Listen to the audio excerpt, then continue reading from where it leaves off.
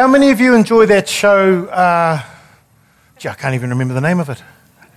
Dynamite Start, eh? Family Feud. Family Feud. You like that show, Family Feud? In the States, it's hosted by Steve Harvey. Here, obviously, it's Di Henwood. And so what they do is they ask 100 people, a question, and then they look at the response. And back in 2012, Steve Harvey hosted, and he asked the question, when someone mentions the king, to whom might he or she be referring? And 81% responded with the same answer. Any idea what that might have been? Oh, yeah, you guys know. Oh, well, bless my soul. So it was Elvis, 81%, Elvis Presley. 3% came up with another. Remember, this is the States, this is the US, 3%. Any idea who they came up with? You'd think so, wouldn't you? But not quite yet, not quite yet. Stevie Wonder sang a song about him. Happy birthday to you. I never understood how a man who died for good could not have a day that would. Notice how I lowered it because I can't sing Stevie Wonder's keys. So 3% Martin Luther King. 2%, any idea what 2% of the nation came up with? 2%. I had no idea it was the Burger King. I didn't even know he was a character. And he's kind of scary in that way that all clown-type figures are scary for me. So 2%. Was it just me? I find clowns scary. No, anyway, 2%. And then 7%, Jesus or God as king, which leaves another 7%, which leaves me wondering what they came up with. But 7% believe that Jesus or God is king. That's who they thought. And I found it interesting when you think that surveys in the States would say that 75 to 80% of people would see Jesus as the Son of God in the States. But you've got 7% here saying when they hear the word king, I think Pastor Sheridan had a great challenge for us in the West that, the idea of Savior, the one who saves us, is cool, but we struggle with the idea of Lord, the one to whom we bow the knee and to whom we owe our allegiance. That's something from our distant past in our age of equal rights and your opinion matters and all that sort of thing. And I wondered what the question would be if Di Henwood asked this today in Family Feud. What would be the percentage, what sort of percentage Jesus might come up with in New Zealand context? Have you seen the census info? So in 2013, about 48% of the country identified themselves as Christian, as having a faith in Christ, which would be acknowledging Christ as Lord and Savior. 48%. If you go back to 1966, it's about 86%. Okay, probably a cultural Christianity going on there. But nevertheless, there's been this change. And so 2013, 48%. 2018, that's dropped to 37% of New Zealand would identify as Christian, 37%. What has risen is what they call the nons, the non-religious. That's about 48% today would identify themselves as non-religious, which is not atheist.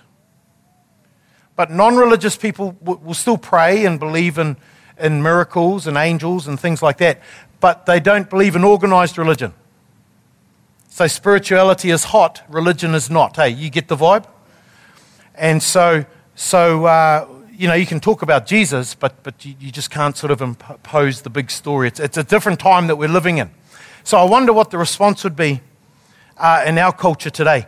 And really interesting, in a New Zealand context, which is where we live, where the society is becoming increasingly secular, which is becoming increasingly pluralistic, where there's so many more spiritual options for people to follow and to walk into, the question becomes even more crucial for us today: who is Jesus? Who is Jesus? And so today, as we continue our journey through the Gospel of Luke, that's the hinge point, that's the turning point that we come to, a real crucial point in Luke's Gospel. If you turn with me in Luke 9, and we're going to be reading from verse 18, and considering this question of just who is it that we're talking about when we speak about Jesus. So Luke chapter 9, verse 18. I'm reading from the New Living Translation. Luke chapter 9, verse 18. One day Jesus left the crowds to pray alone. He's just fed the 5,000. You know, he's tried to get away from the crowds, and the crowds have followed him, and he's ministered to them. He's healed a demon-possessed man. There's been so much giving out. He's come away to have time alone just with his inner circle, his disciples. Only his disciples were with him, and he asked them, "Who do people say I am?" "Well," they replied, "some say John the Baptist, some say Elijah, and others say you are one of the other ancient prophets risen from the dead." The question of who Jesus is was a huge question at that time, and if we've been reading Luke's gospel and we have an eye for it, we can see it cropping up all the way through the gospel. So if we go back to Luke 4, remember Jesus stands in the synagogue in his hometown. He opens up the scroll of Isaiah, and he speaks and he says, "Today this is fulfilled in your hearing." And the men there say, "Isn't this Joseph's son? Isn't this the carpenter's boy?" And they're asking the question about who this guy is, this Yeshua ben Yusuf, this Jesus of Nazareth, this mysterious Galilean. His whanaunga, his cousin, John the Baptist, says, John the Baptist is sitting in a cell. He has confronted the powers of the time. He has confronted Herod, and he's been thrown into a jail cell, and he sends some of his followers to Jesus to ask him, "Are you the one who is to come?" I find that interesting. From the one who actually said, "I'm the voice of one crying out of the wilderness, prepare ye the way for the coming of the Lord." And now John the Baptist sends a messenger to Jesus going, "Are you the one? I've announced it to you, but are you the one? Or should we expect someone else?" John the Baptist asking the question. Jesus sends back. He doesn't say yes or no. He just says, "Look at the miracles. These are the things that the prophet said would accompany the coming of the Messiah." We carry on. Luke chapter 8. Remember Pastor Sheridan preaching on this passage where Jesus is dead tired, asleep in the boat. The storm is raging. Jesus stands up and says to the storm, "Shush, enough." Quietens down. And then they call, "Waira tēnei." Who is this? Who is this man? He commands even the winds and the waters, and they obey him. And they were freaked out. So again, they're asking, they are his closest friends and followers. And yet again, here's this question. Who is this man? Who is this? Herod says, "So who is this man about whom I hear such stories? Who is this guy?" Herod's afraid that John the Baptist is going to rise from the dead and come back and get him. Herod's freaking out. And he hears about this Jesus. Who is this man? And then we come to this turning point in Luke's gospel where Jesus he's praying, and then out of nowhere he turns to his disciples and he says, "Who do the crowd say I am? Who do people say I am?" And I don't think, if I ask, there might be a bit of insecurity in that. I don't think there's any insecurity in what Jesus, he's just asking, "Who do people say I am?" And so the response comes that the disciples give him the word on the street, and they say, "Well, you know, some say that you're one of the ancient prophets come back to life. Some say you're a miracle-working Elijah. If we know the story of Elijah and he was taken up in a fiery chariot, he never died. He just sort of went. Him and Methuselah, right? Methuselah? No. Enoch was sort of taken by the Lord." And so, thank you. And so you got these two mysterious figures. And so Elijah is this prophet who's gone to be with God. And the prophet Malachi has actually prophesied that Elijah would return in the latter days. And we know the passage, to turn the hearts of the sons to the fathers and the hearts of the fathers to the sons. So some are saying, "Yeah, you're Elijah." Others are saying, "Well, you're John the Baptist risen from the dead." Others are saying, "You're one of the other prophets." Others are saying, "Well, Moses was told that the prophet would rise up from among us who is greater than Moses. It must be you." What they don't share is the scuttlebutt that's negative. The other talk that's going on. Blasphemer, glutton, drunkard, sinful man who eats with sinful people, eats with scum. They don't share that talk. Jesus will be aware of that. But they share all the different ideas that are going on about who Jesus is. But Jesus, interestingly, he carries on to a far more personally confronting question. So if we carry on in our passage, Luke 9, and we carry on with verse 20. So they've given him the feedback and said, "Well, here's what a whole lot of people are saying about you." Then he asked them, "Yeah, but who do you say I am?" who do you say I am? The Message. And you, what are you saying about me? Who am I?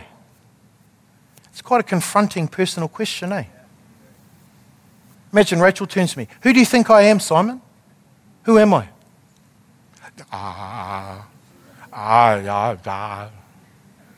It's a real personal, confronting question. And Peter replies, you are the Messiah sent from God. You are the Messiah sent from God. Jesus' response, yeah, but who do you say I am? With a sweep of his hand, he says, yeah, never mind what people are saying. It doesn't bother me. Yeah, but who do you say I am? You've walked with me. You've seen me. You've seen the miracles. You've heard the teaching. You've seen the signs. Who do you say I am?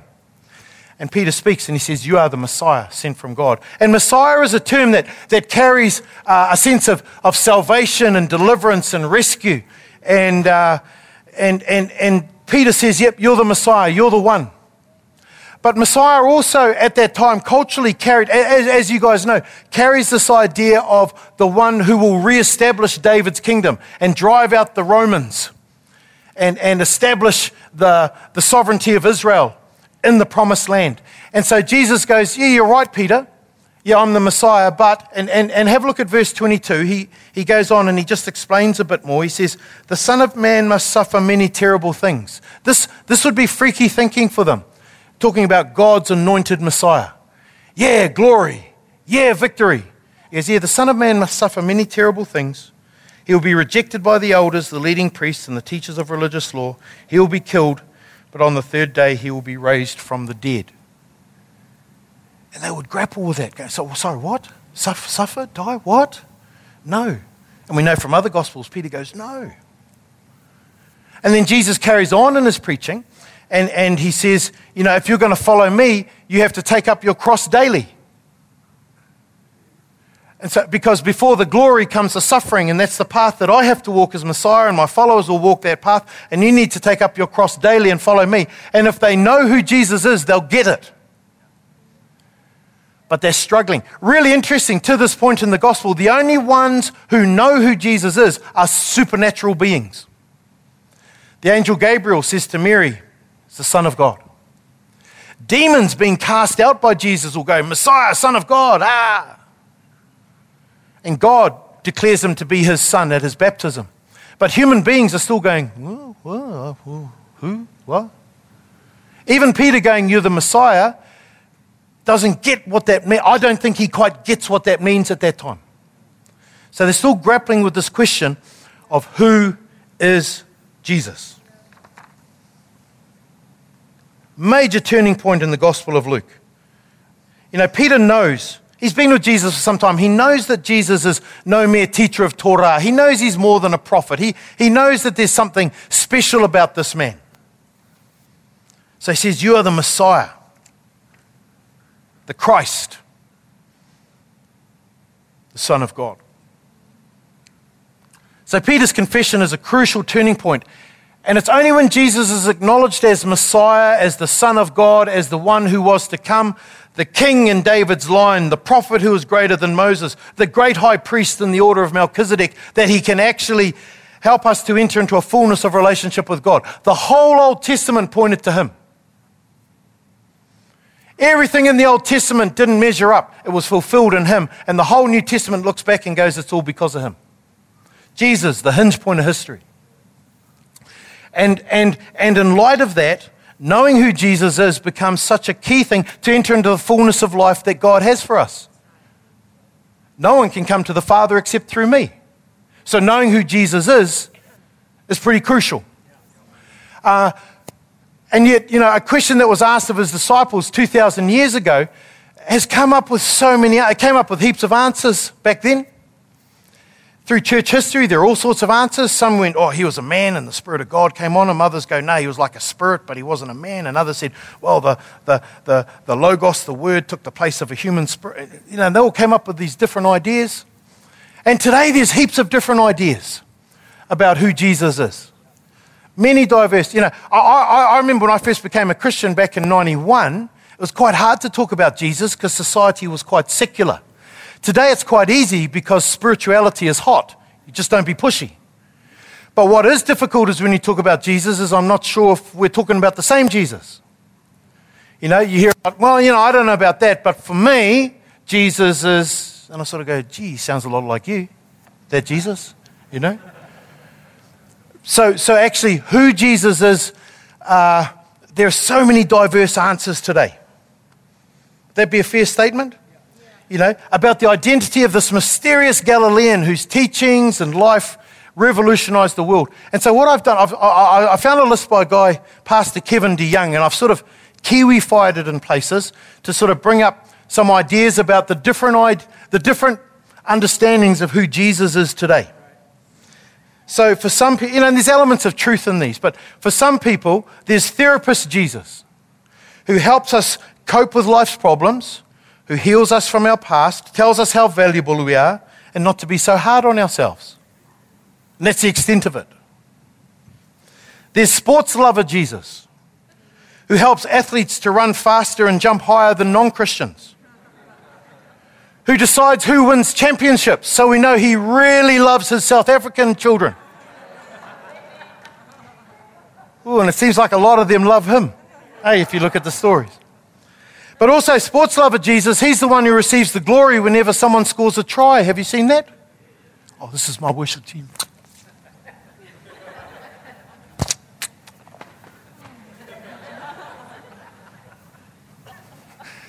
This is my worship. And Jesus goes, what? No, sorry. What am I going to do with that? No. So sports lover Jesus. There's sports loving Jesus. There's open-minded Jesus who loves everyone all the time, no matter what, except for people who are not as open-minded as you.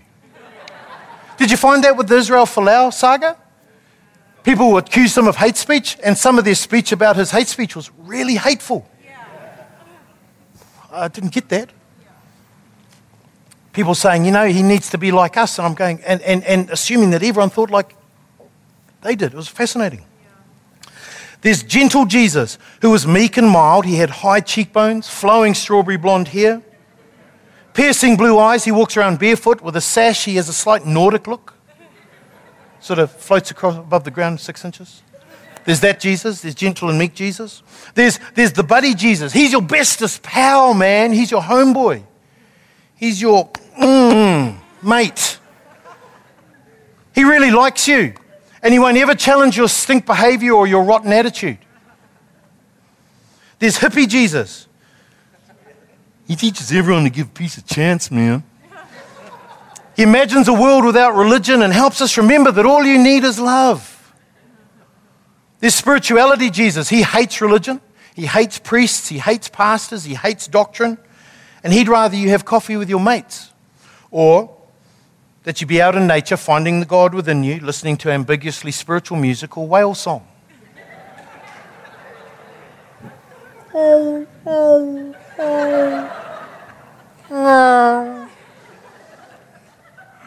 that's Wookiee. That's Wookiee song. Go to sleep to Wookiee song. There's resources at the back. Going to sleep to the worship of Chewbacca. So I'm tired, I'll stop. Sorry, people, sorry.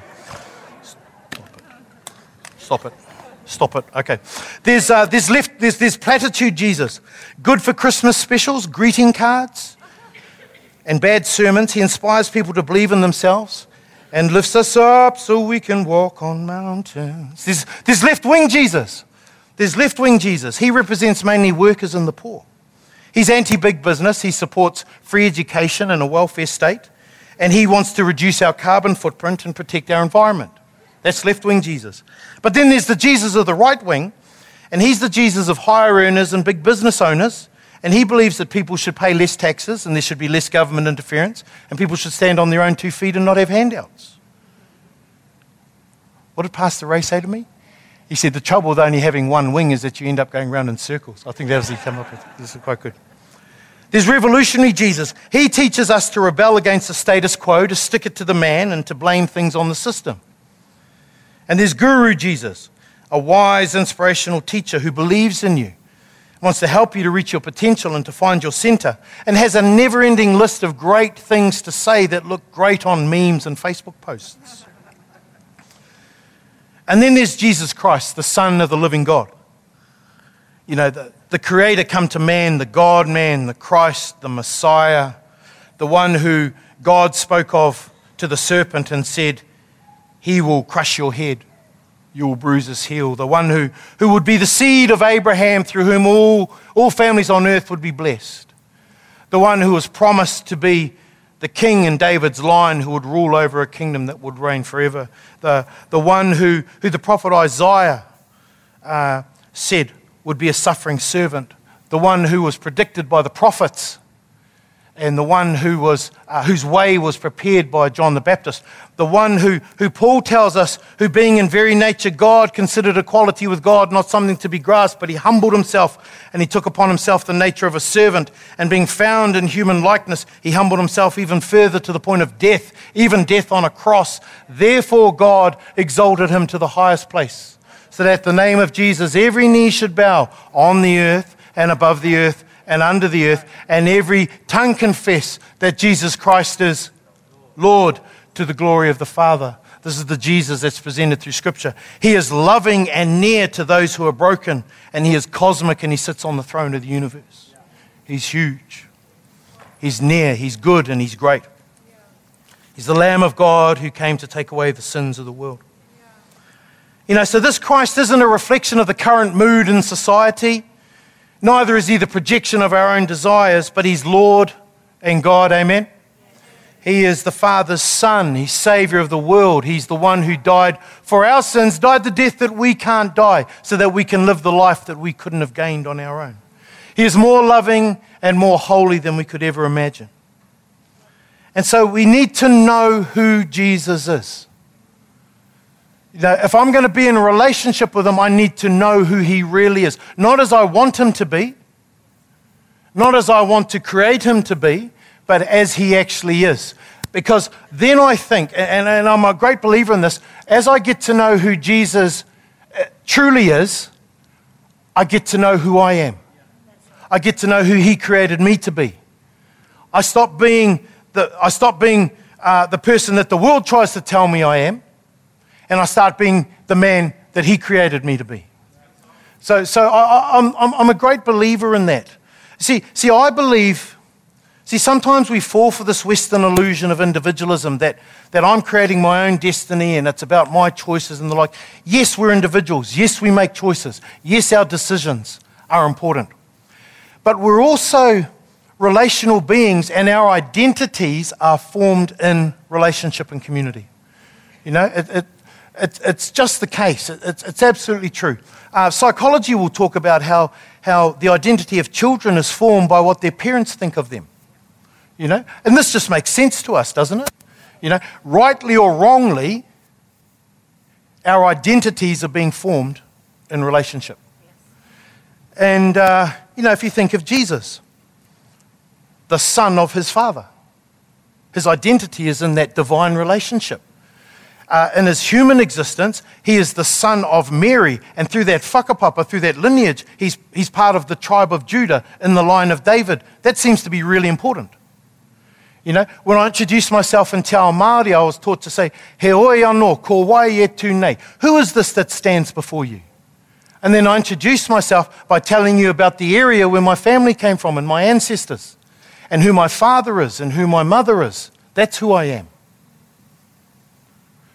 So this whole idea, and that's a human thing. I'm both an individual and I'm part of a community. And our identity is formed in relationship. And I think this is huge, because I think identity is a major issue for us today. You know, I was reading Facebook, gives us 71 options for your gender. 71 options. And again, I'm not saying that to throw stones or judge. What I'm saying is we're living in a time where people are confused about who they are. And they're trying to work out who they are. And so I want to be able to listen and have empathy, so I can introduce them to Jesus and say, you want to know who you are? You need to get to know Jesus. And you can learn who you are. Not me coming in and going, no, look, you've got to do this and there's that rule there. And no, you need to know Jesus. And then he will help you know who you are. Our identities are formed in relationship. You know, who am I? I'm the husband of Rachel. I'm the father of Bob Moitara and Nairi Middlemas. I'm the son of son of them. I'm the father of Ruby and Josiah. You know, see, relationship, identity. And Toby. Yeah, I know, he's not here, sorry. And Toby. Who's the other? And the other one. And Tobias, my poor Tiki, my youngest.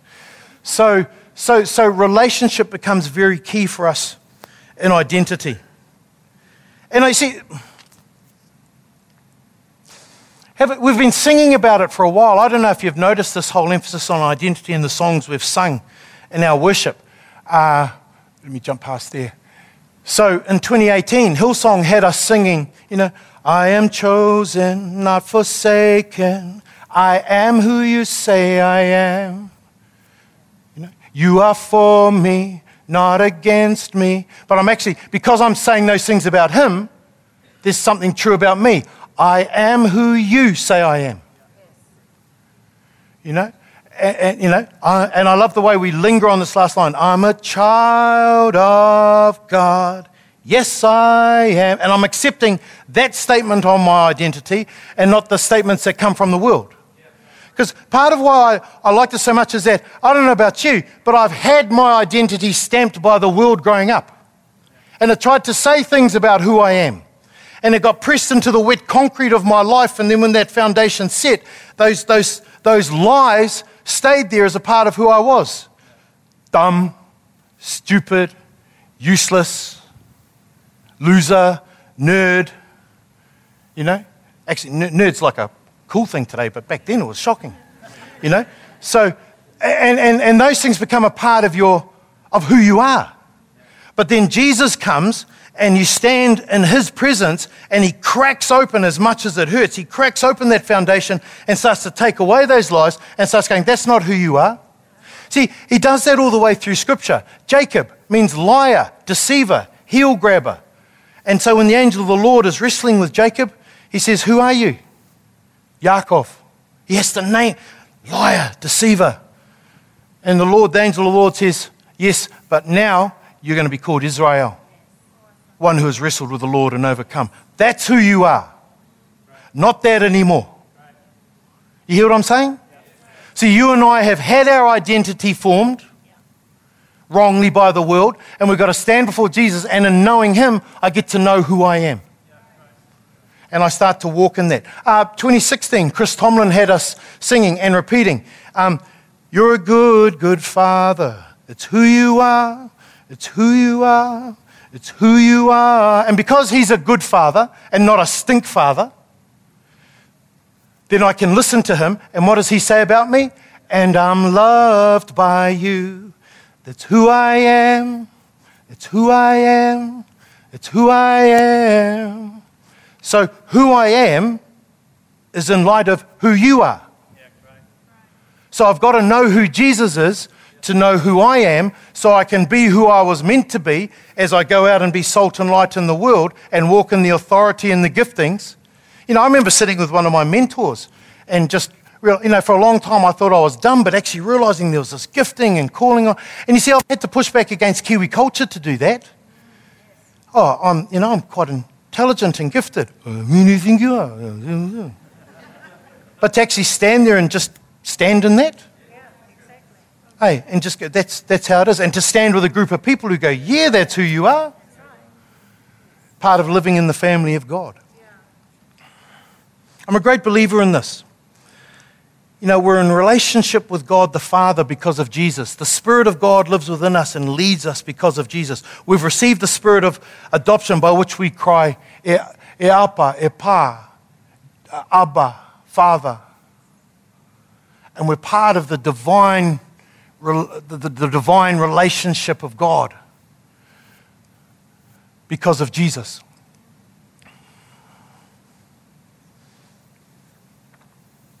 I love the words of Christian psychologist David Benner. He says, in order for our knowing of God's love to truly be transformational, to truly transform us, it has to become the basis of our identity. You know, I was thinking about, just think for a moment, if I say, who are you? Who are you? How would you respond? See, and if I'll come back to that, because he goes on to say this. An identity grounded in God would mean that when we think of who we are, the first thing that would come to mind is our status as someone who is deeply loved by God. Who are you? See, if I'm feeling insecure, then I might start grappling for the things that give me status in this world. Oh, well, I've got this position and I've got these qualifications and that's who I am. But if I can go, who am I? I'm loved by God. The first thing, I'm loved by God. That's who I am. And then you move out of that. Now, that's a journey. But getting to that place of security, who am I? I'm loved by God. What a lame. I don't care what you think, because I'm loved by God. I love you. But you know what I'm saying? That place of security, of knowing who we are in God.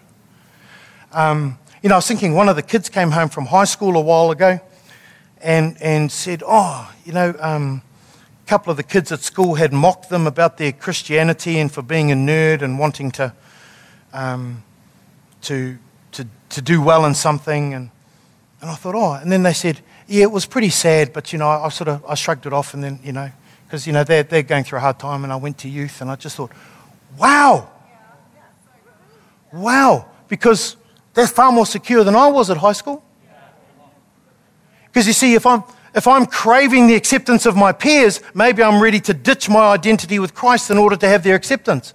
But here's this generation that's growing up that's going, okay, that's sad, but actually my identity's here, not there. And so from this place, it's not a us and them. I love you and I can be kind and compassionate, but this is where my identity's coming from.